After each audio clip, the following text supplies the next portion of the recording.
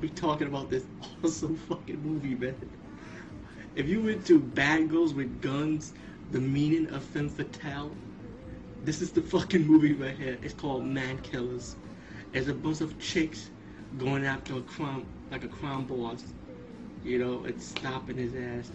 This girl used to be with this guy, right?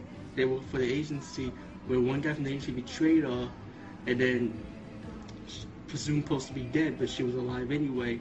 The agency comes back to her to hire her to stop her former lover, who was like dealing with cocaine and I guess trafficking of women also. Honestly, this movie does not contain no TNA for this movie in this format, which is not bad. Just to let you guys know who's into that stuff. But there's a lot of guns, a lot of ass kicking, and you know what I like about this movie?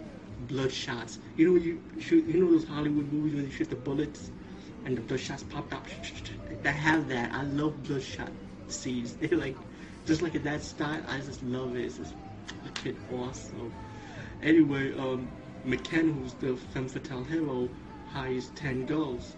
Pretty much there's actually 12 girls plus a guy who's plus the lady that's training the girls. Excuse me. So they go out. Once they were done, they had to send them early to fight the criminals, you know, to stop them. And McKenna, she had to stop her former lover.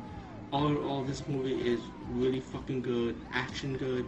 Like I said, I consider this movie, I don't know if I said it before, a female version of Commando. And I'm surprised this movie doesn't have a DVD release. I wish it does, man, because this movie deserves to be on DVD. So let's keep our fingers crossed. Let's hope this movie gets a DVD release with special features, you know what I'm saying? And check Man Killers